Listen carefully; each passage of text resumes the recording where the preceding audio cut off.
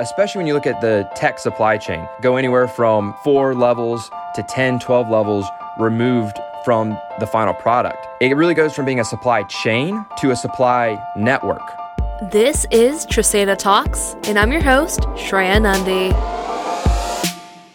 Our intention is to bring you perspectives, some our own, some from our group of even smarter friends and confidants, to help inform your opinions on how data, as the nuclei of digital and tech, will reshape the world we live, breathe, and play in.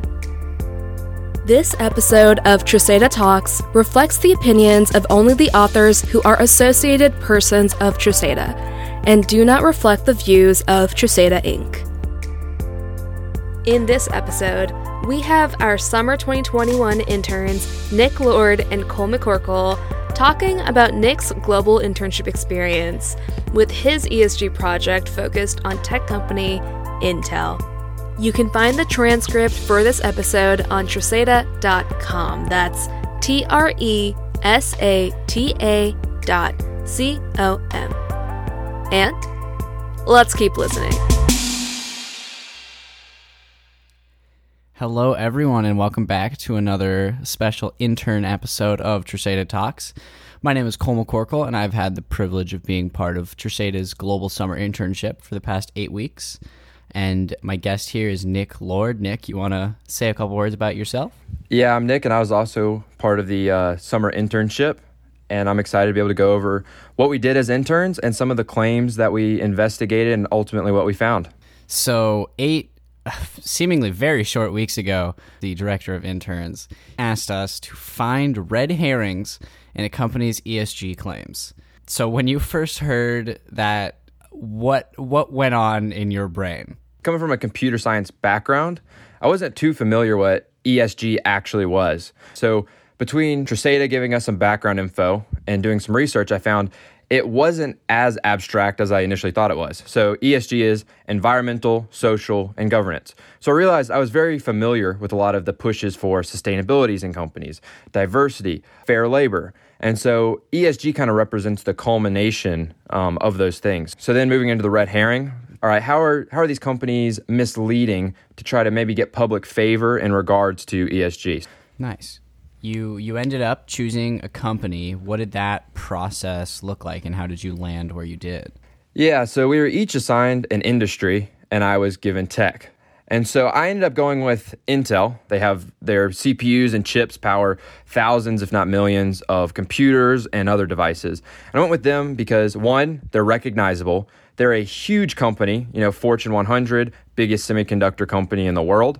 And they have a manufacturing aspect to them. They're not just pure software. They would be good representation for the rest of the tech industry. So here at Tresata, our favorite topic is obviously data. Could you just tell me a little bit about where your data came from? So I started looking into Intel and their reports. So they had their ESG reports. They called them corporate sustainability reports, CSR. And so first was delving through, pages of that, seeing what metrics they give us, what claims they give us, and what I have to work with. So my first claim that I ultimately went with was they were talking about how they tried to elevate human rights both in their company and throughout the supply chain, and particularly their goal to combat forced labor and modern slavery. Then I tried to delve into the issue in a generalized scale. So first I looked into data sets like the World Bank Human Rights data set, where it scored all the countries based on a few metrics regarding human rights. And then I also looked at a more specific data set on labor rights. So this is the International Trade Union Confederation. And so it scored countries 1 to 5. So it kind of gave you an idea of, okay, where's Intel based off their CSR reports, and what makes up their supply chain? And how are those companies performing in regards to these human rights and labor rights? Yeah, so it sounds like you started with some really big data sets. What strategies did you use to get that data? I knew I wanted to stay with government-based or intergovernment-based organizations just to try to give that credibility, where looking at these corporations themselves, they might not always be so unbiased. And diving deeper into the issue, I went from human rights in general into a more specific labor rights category, because that was really what was pertaining to Intel. So that's where I got even more specific and looked at a case study in Malaysia. And this was from a third-party watchdog report from Project Verite. And it looked at the prevalence of forced labor in the electronics industry in Malaysia. Looking at that, it kind of gave me a cohesive picture going from the global level down to a specific case study on an issue that's really pertinent to these supply chains. That's great. And it sounds like your story was driven by both qualitative and quantitative data. Would you say that's correct? Oh, definitely. But we're dealing with these big problems that aren't very straightforward. So along with finding these World Bank data sets and case studies, I was also doing a lot of qualitative research in what is the problem of forced labor? Where are these supply chains for these tech companies? It was the dichotomy of making sure your quantitative data was good and was backing up your claims, but also making sure you're staying on track to really tackle the problem. Let me also ask you, how did Tresata's software factor into this whole journey? So this was definitely a big part, especially when you're looking at, data sets where it's every single country in the world. So if you're just looking at this in CSV file form, it's hard to get an idea of, what this data means. The two tools that I used the most were Trek and Tides. So Trek allowed me to profile that data, see if it was usable, if all the columns were filled, if it was going to actually give me what I thought it was going to give me. But then probably even more important than Trek for me personally was Tides. So this is our visualization tool. Instead of going into Excel and looking at the columns and the rows, you can put it into Tides, put different filters to look at different subsets of countries. And so that was very helpful into being able to get a cohesive view of what my data was pointing towards. So at the end of all that, what is the deal about Intel's ESG? Tell me about that. I focused on the human rights and forced labor aspect, but coming directly from Intel, they had a claim that said, "We are committed to maintaining and improving systems and processes to avoid human rights violations related to our own operations and supply chain." And then with a little bit more specific forced and bonded labor, they stated, "We have worked to build a strong system to detect and address risks of forced and bonded labor among our suppliers." So that was really the core that I was trying to, figure out, are these claims valid? Are they kind of working towards that? Or are they just completely unsubstantiated? So looking at this country and worldwide data, I was able to kind of get an idea of, okay, where is Intel in the world as far as their manufacturers and suppliers, and how do those countries do on the metrics of human rights and labor rights?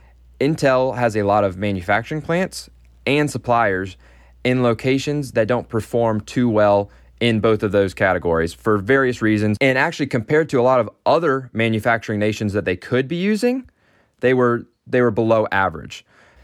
Then moving on to the case study I looked at. So you have some of these, places where Intel has a manufacturing and supply chain presence, not only in the electronics industry itself, but in the subset of the electronic industry that Intel resides in, which was computer manufacturing, like the internals, all the different semiconductors. 24% of people surveyed were in some kind of forced labor. And not only that, but a lot of people who weren't in forced labor had other sorts of labor infractions. So if you can look at that and go, okay, we know Intel and a lot of other tech companies have a presence in Malaysia, and this is going on, what does this mean about many of the other countries with poor labor rights? That's a surprise. 24%, that's remarkable. That's surprising. Yeah, it's a really, really disturbing figure. But the problem is, okay, we know it's happening on this kind of general level, not on these specific locations, which they claim they're trying to stop it. And they actually do, to their credit, have various programs where they're trying to stop instances of this. One of the big issues I found to solving this problem is, especially when you look at the tech supply chain, you go anywhere from 4 levels to 10, 12 levels removed from the final product. It really goes from being a supply chain to a supply network. So it's hard to know where exactly your products are coming from, your suppliers are coming from, and how to root out the issue. And that's where I think companies like Tresata are really well poised to tackle the issue, because by using various data sets to connect these supply networks together, now I can see, okay, how are these companies interacting? Where is it coming from? And how does that relate to where a lot of this forced labor and other labor infractions are coming from? Let's say I gave you a big magic button you could hit right now, and it would take you back 8 weeks, and you would get to do this whole internship again, what would be different? What would be the same? I think the biggest thing is getting comfortable with a real world issue. When you first get the prompt, it's like nothing that you get in, university.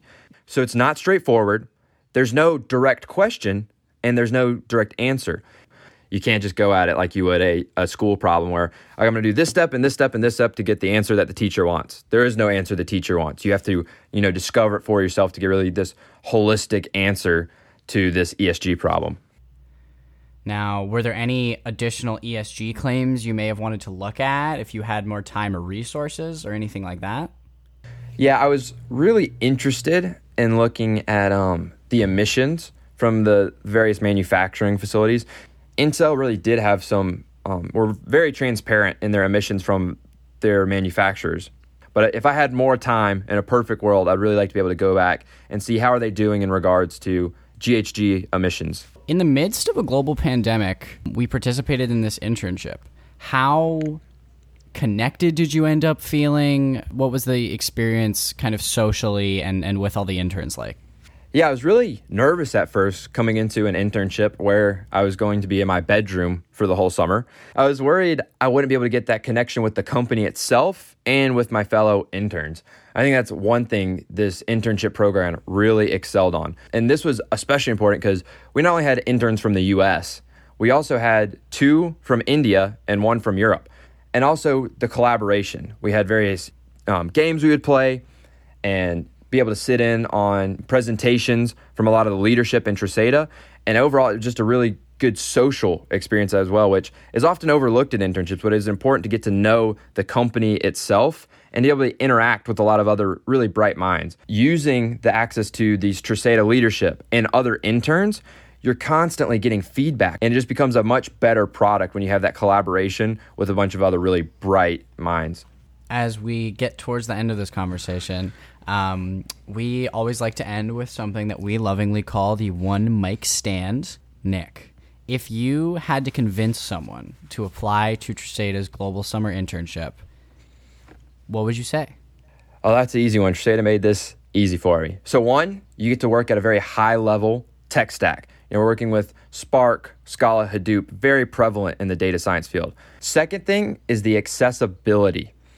I was working with leadership every day and, small group meetings. If I had a question, I got to talk to the product lead or the client delivery lead.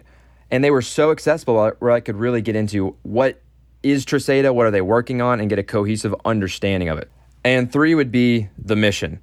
Their mission statement is, through data lies the power to enrich life. And I got to see firsthand the projects that they're working on to really use this technology to make life better for everyone. Well, I'll tell you, you have sold me, Nik. I might just have to apply again. This has been a fantastic conversation. Thank you so much for joining us, Nik Lord. It was awesome to get to talk about my experience this summer and what I enjoyed about the Treseda internship. Thanks, everybody. Interested in other projects our summer interns took on? Give our last episode with Jaden Hausler a listen. And if you're left wondering about anything else related to Treseda Talks, email us at curious@treseda.com. That's CURIOUS@treseda.com. And give us a follow on LinkedIn, Twitter, Instagram, and Facebook. And feel free to subscribe anywhere you're listening to us. And we'll talk data to you soon.